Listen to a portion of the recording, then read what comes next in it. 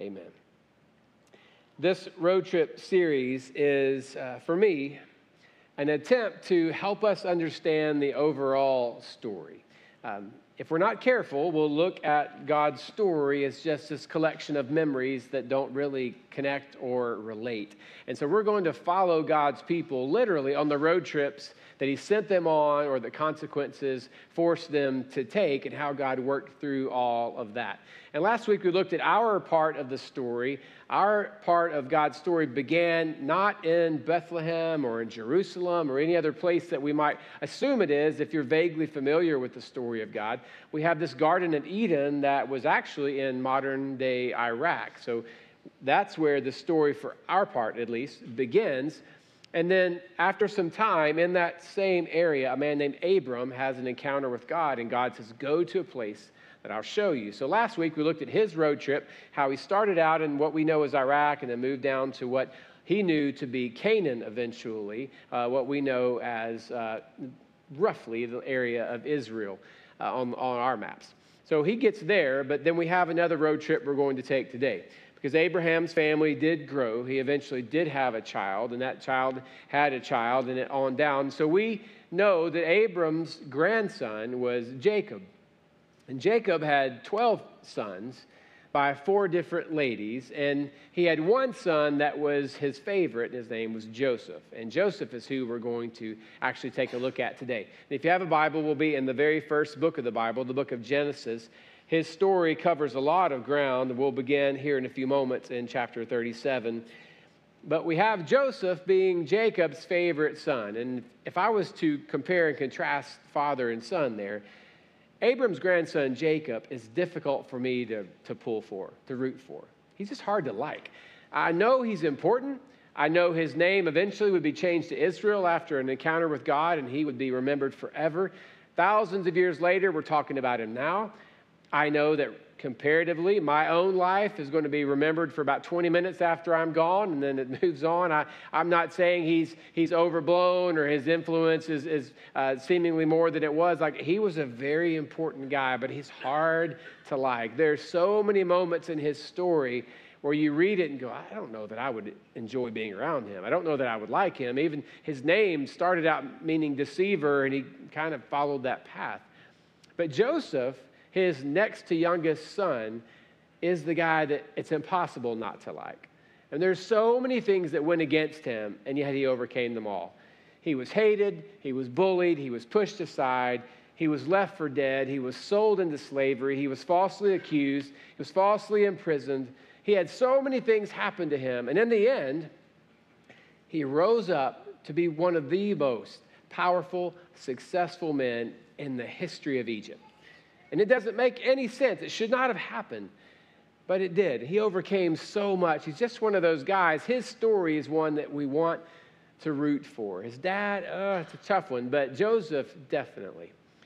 So as I look at Joseph's story, for me, the marvel is that after all that he went through, he arrived on the other end victorious and bitter free. Like, he was just his own man, doing his thing, not carrying around all the stuff he had gone through. He had gone through so much stink, and yet none of it stuck to him. A few weeks ago, I decided as a leader of my home to make one of those, big gestures of, hey, I'm still a part of this, and I'll pull my weight. So I washed my own clothes. It was a very, I know, it's impressive, but I decided not to throw my clothes as I normally do in my wife's hamper in her closet and then just ask when is she going to get to those. I thought, I'm going to wash my own clothes. I'm old enough. I can do this now. I can handle that. So I washed my own clothes. Washed a load, the colors, all of it together, just washed them to, at least they're clean. So I put them in the washer, ran it through the cycle. And then I remembered that evening, I got clothes in the wash. I didn't want to put them in the dryer because my bed is just 20 feet away from the dryer. And those jeans, when they're just kind of clicking, like click and click all night long, I can't go to sleep with that. And I can close doors and turn on fans, which I do, but it just was too much. So I thought, I'm going to leave them in the wash. I'll handle it tomorrow. So next morning I get up, and shockingly, the first thought I had was not, I've got clothes in the wash. That was not my first thought. So I just went on with my day. I got home that afternoon, 4:30 or so. I thought, oh, I got clothes in the wash. So I went to the wash. I lifted it up, and there was just a different kind of smell in the wash. Like they were sweaty when they weren't in. They weren't sweaty anymore. They were just, it's a little sour. So I smelled it, thought, oh, nothing that a little dryer sheet can't handle, so we put in. So I took them out, put them in the dryer, put 2 dryer sheets in, turned it on, thought, it's lavender something on the dryer sheet it'll make it smell good. So clothes were dry. I kind of forgot they were in the dryer. This is why I don't try to help. I know how to help. So the next morning, I thought, oh yeah, where are my jeans? I washed them and I dried them. So I opened up the dryer, grabbed them out, and just put them on while I was standing there in front of the dryer. Like I just kind of got ready, put a shirt on, also in the dryer, grabbed a few things out, laid them on the bed, which I will make later. But I laid them on the bed and then went off, came here to work. And I'm sitting there by myself. I was by myself that morning. It was the first one here. I just had my laptop up. I'm sitting in one of those long tables out in the lobby. And I'm typing away, and I just started to, it's kind of different smell. Like I know I'm clean. I've got clean clothes on, but so I leaned down and smelled. And yeah, it's just kind of it's a mix of lavender and old milk. It's a strange combination. It hasn't caught on. It's just a strange smell, and it just stayed. So then I thought, well, this wasn't the only thing I pulled out of the dryer. So I tried to get limber, and I lifted my leg up and kind of smelled close to my thigh as I could, my knee, and I thought, oh, jeans are kind of hitting it too. And so I'm going throughout the morning just with this smell. Susanna, one of our staff members, was here, and I said, by the way, I think I smell today, but it's clean. It's just, they kind of got sour, I think, and then she kind of rolled her eyes and moved away a little bit and could tell I was struggling. I thought, okay. Well, at lunchtime, I did what I normally do, jumped in the truck, and I drove over to the gym that I'm a member of, and I grabbed out my shorts and my shirt, also of the same load, and put those on, and I walked around, and I thought, oh, it's still there. So I had this feeling everywhere I went, I needed to stop and go, clean. Like explain, like I know you smell me, but I'm clean. It's just they have a weird milky, like it's a weird clean, but I am clean. And that stuff just stayed with me. So now I'm working through slowly trying to get my clothes back to a place, and I've got a couple of the t-shirts from that load, and our relationship is touch and go at this point. I'm not quite sure if the shirts are going to make it anymore. Like I think I may just have to throw them away. But I'm in that relationship with these clothes of fixing it. And some of you have gone through some stuff. I mean, hard times. And life has just stunk for you. And you've gotten used to it. But the closer you get to other people, I want you to know that they can smell your discouragement. And they can smell your bitterness. And they can smell your anger. And they can smell all of that stuff that you've walked through. Because unlike Joseph, when you went through it, it stayed with you and it's followed you. And you took care of it, or you said goodbye, or you walked away from that job or that relationship, or you said, I'm sorry, or you knelt down and said, God, forgive me, or whatever the case was. And maybe it wasn't your fault, or you said, God, help me to move on, but it stayed with you. And so I want us to take a look at Joseph's life this morning and try to see how he was able to get through all that stuff, get to the end of his life, and not have had it follow him. In other words, he went through the same stink that you and I do. It just didn't stick with him. So we have a few principles from Joseph's life that I want to try to bring out. And he wasn't a teacher, and he didn't say, hear ye, here are my principles that I'm following. It's just lived out in his life. And I'm going to try to put a few words to them. And the first one is this: when I trust in God's justice, I don't have to get even. When I'm trusting in God to be the judge, for God to right the wrongs, for God to handle the offenses, I don't have to get even.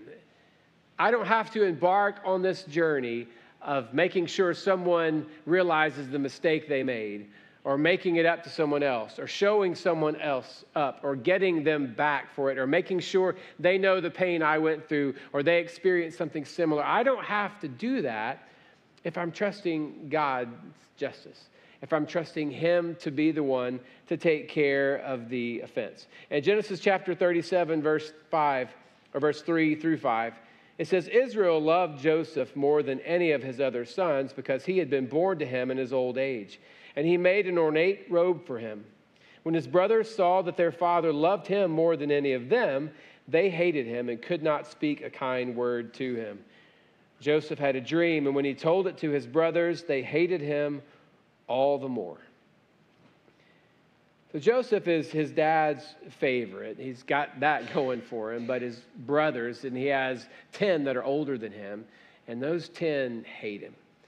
And it takes a while to move to hatred. You can not be a fan of one of your siblings. You can have someone in your family or home that you tolerate, but hatred's a whole different thing. In other words, there's a trajectory that goes on. That's a weird word I shouldn't have tried to say. But there's a progression that takes place to get to the point of hatred.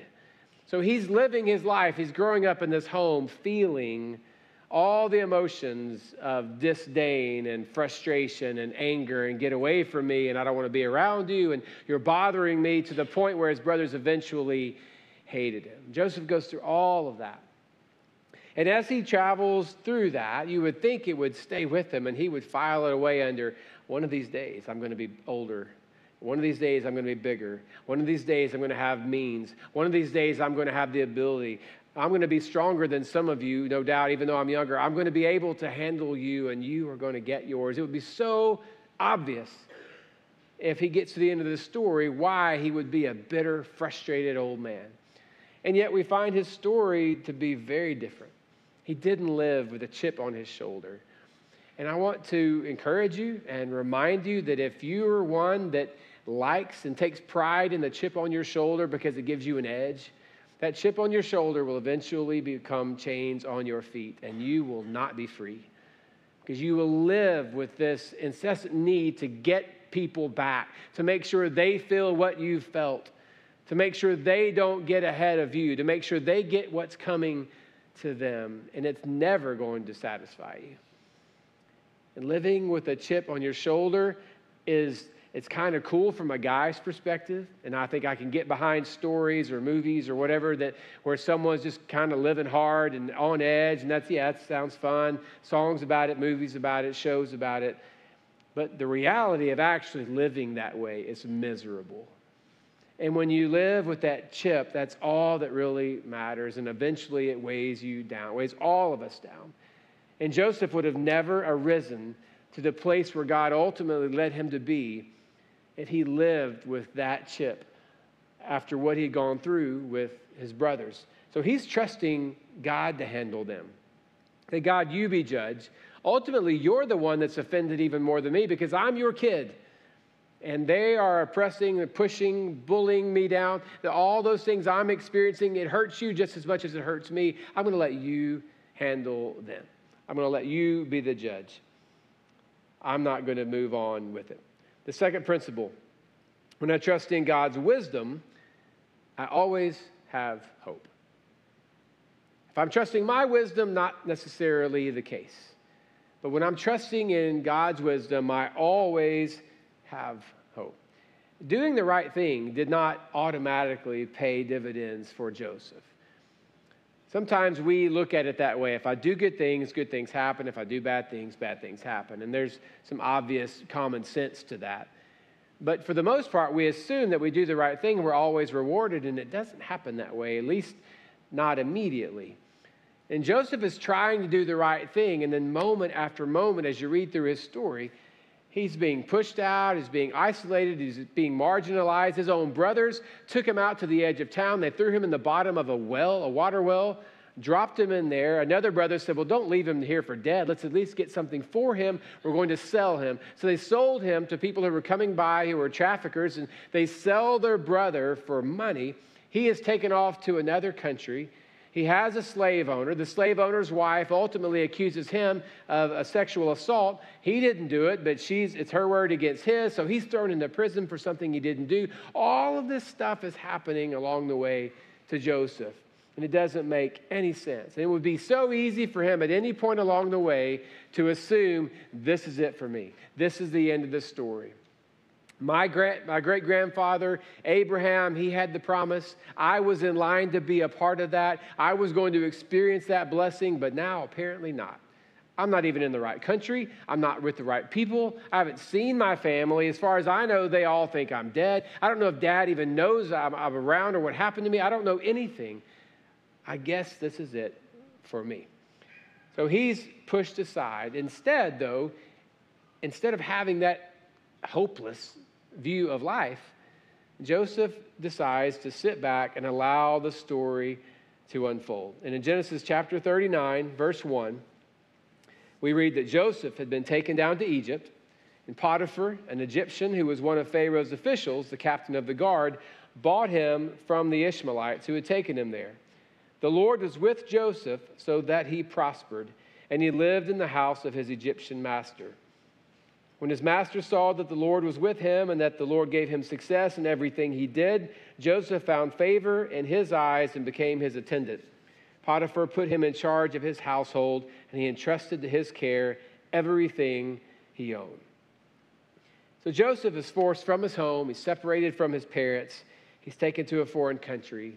He has everything against him, and yet he continues to thrive. Everywhere he goes, he rises up. Everywhere he goes, people notice something different about him. He's not living bitter. He's doing what he can to excel where he is. And Potiphar recognizes this. Potiphar's wife even recognized that, and that's where the whole allegation came through. It was just a messed up deal, but he continues to rise up. He continues to have everything go against him, and yet somehow God pulls him out. And when he's trusting in God's wisdom, he can say to God, I don't know what's going on. I don't know why all of this is happening to me, but I cannot wait to see what you will do with this. And I would, if you get nothing else to stay in your mind today, if you would just retain one thing, I hope that you would retain this.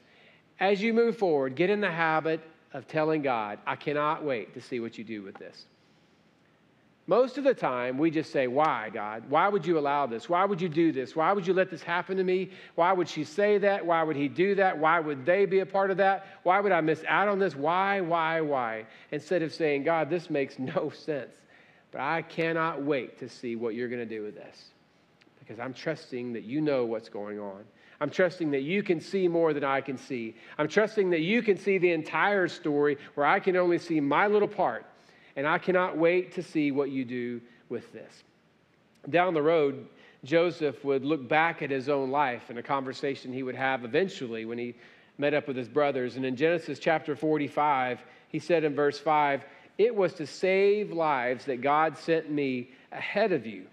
For 2 years now, there has been a famine in the land, and for the next 5 years, there will be no plowing or reaping. But God sent me ahead of you to preserve for you a remnant on earth and to save your lives by a great deliverance. Now, that doesn't make a lot of sense to all of us, but what we know is that Joseph was thrown out of his country at his brother's hands. He was sold into a different place, and he eventually became one of the most powerful people in the entire nation of Egypt, and his job was to oversee all of the supplies. Well, there was a famine that was coming to Joseph's own people, and they would be out of food. They were eventually going to have to make their way to Egypt to try to survive.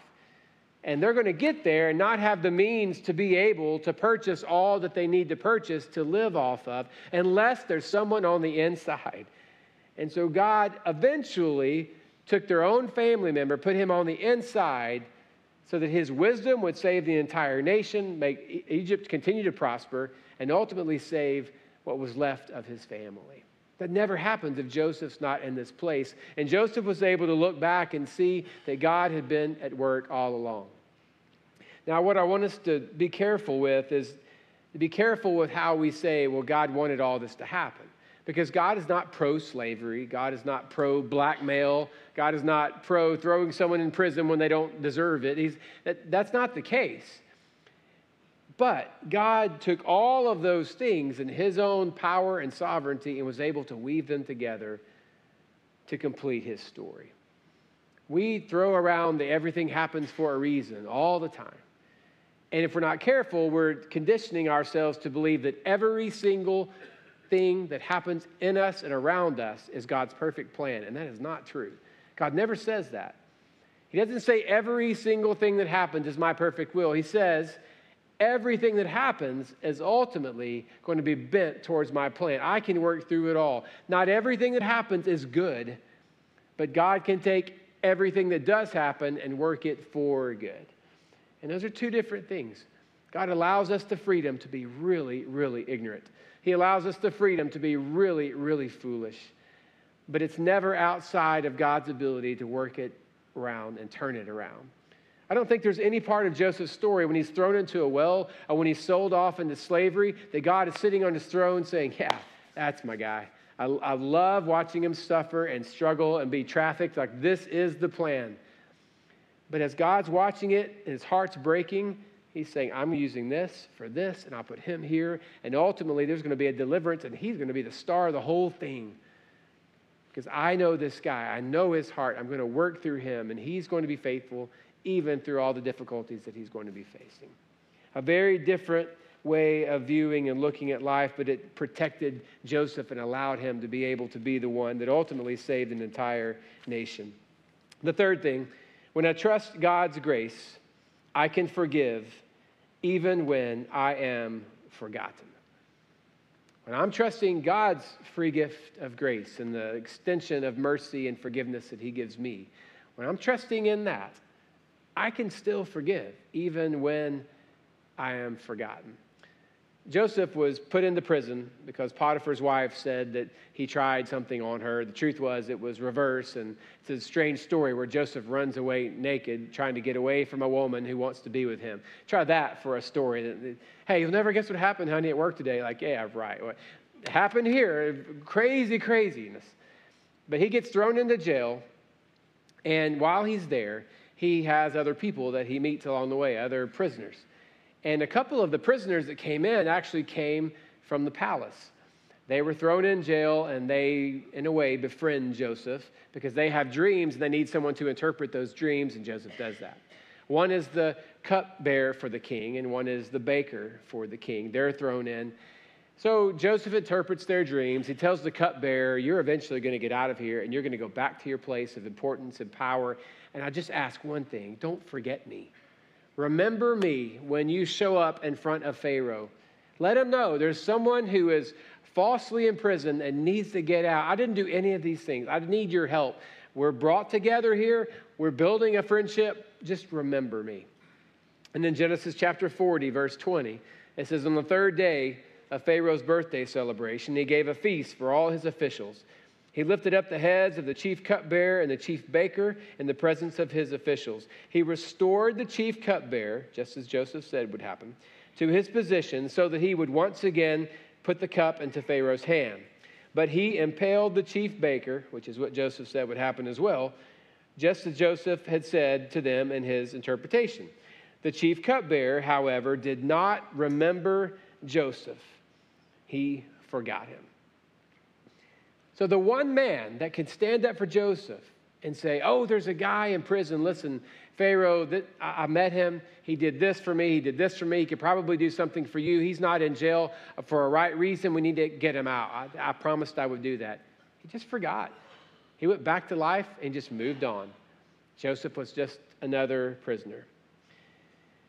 Being forgotten does not have to keep us from forgiving someone else. And Joseph knew this. He experienced this. He displayed this. He demonstrated it in his own life. Because eventually, he was remembered. Eventually, he was brought out of prison, and he was restored. And he was restored to the point where he was elevated to be a person of powerful position. So he's there working with Pharaoh. He's the one in charge of all the supplies. And there's a famine in the land. And God ultimately allows his own family to come to Egypt. They show up looking for food, and the brothers who are there travel up, and they are invited to have a private meeting with Pharaoh's right-hand man, who is Joseph. And they show up, and Joseph looks them in the eye, and they have no idea who he is. If there was a more disappointing moment in the entire story, I can't imagine what it would be. Than to have these brothers who did this wrong to you years and years ago, and now you're seeing them for the first time, and it's obvious they have forgotten you. And you could say, well, people change and they grow up, and you don't recognize they had just moved on. And that is a sad reality that you and I need to grasp, that people move on. And when they move on, you sitting there holding on to that grudge does no one any good, yourself included. I want to be as encouraging to you as I possibly can. You know, I'm not a spitter and a hellfire and I don't want to be that guy. That's why some of you are here, because you don't get spit on. And so I'm glad you're in this place. But let me be very, very frank with you. Some of you need to stop waiting on an apology and just forgive and let it go. You're waiting on something that you are never going to get. I wish you would. I wish today you would go to your car and there are people waiting at your car saying, we need to talk. I need to apologize for what I did to you, for what I said to you, for what I drug you through. I would love for that to happen. But I can see outside, no one is at anyone's car right now. It's not happening.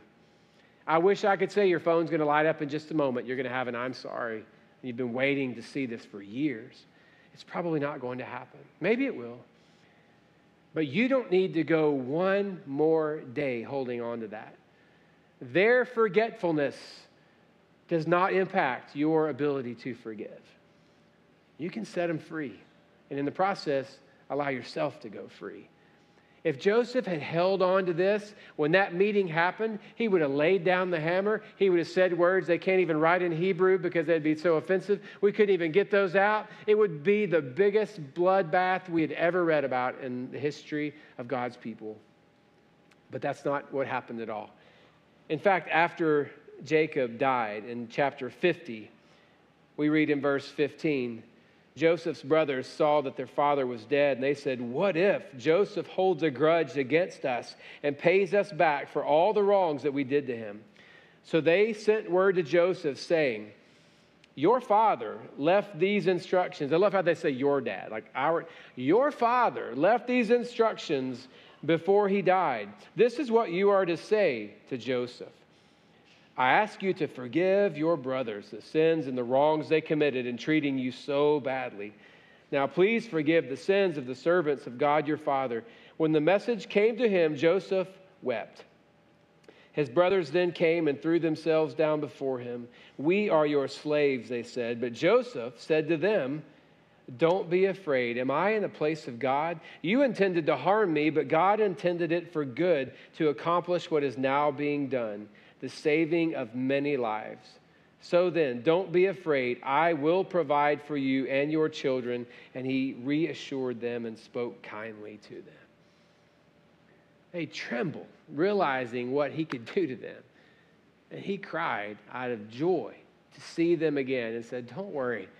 God was at work all along.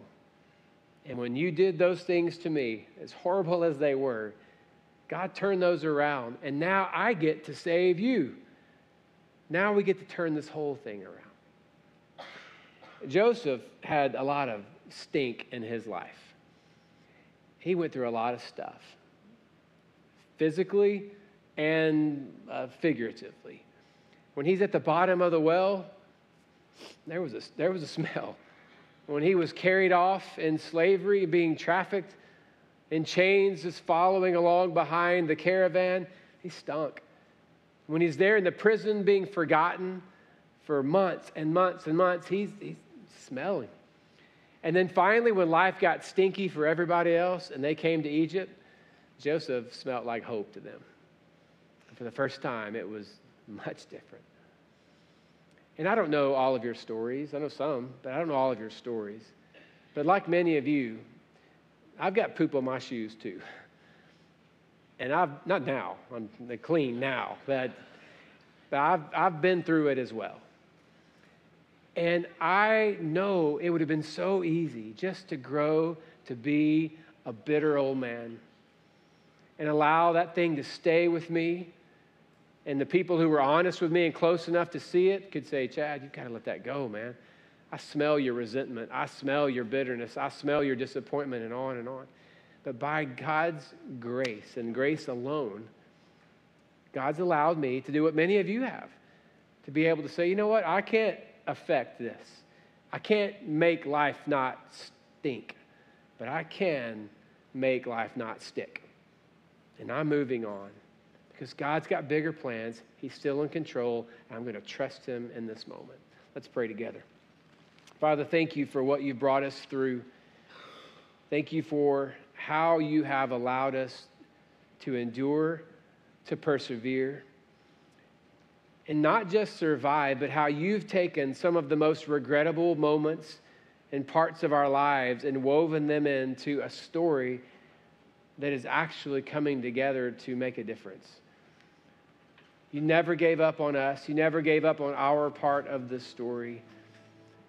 And God, for the deep, deep hurts and the regrets that are in this room right now, God, I don't want to make light of any of them, but I know you are able, and you're able to get us through them.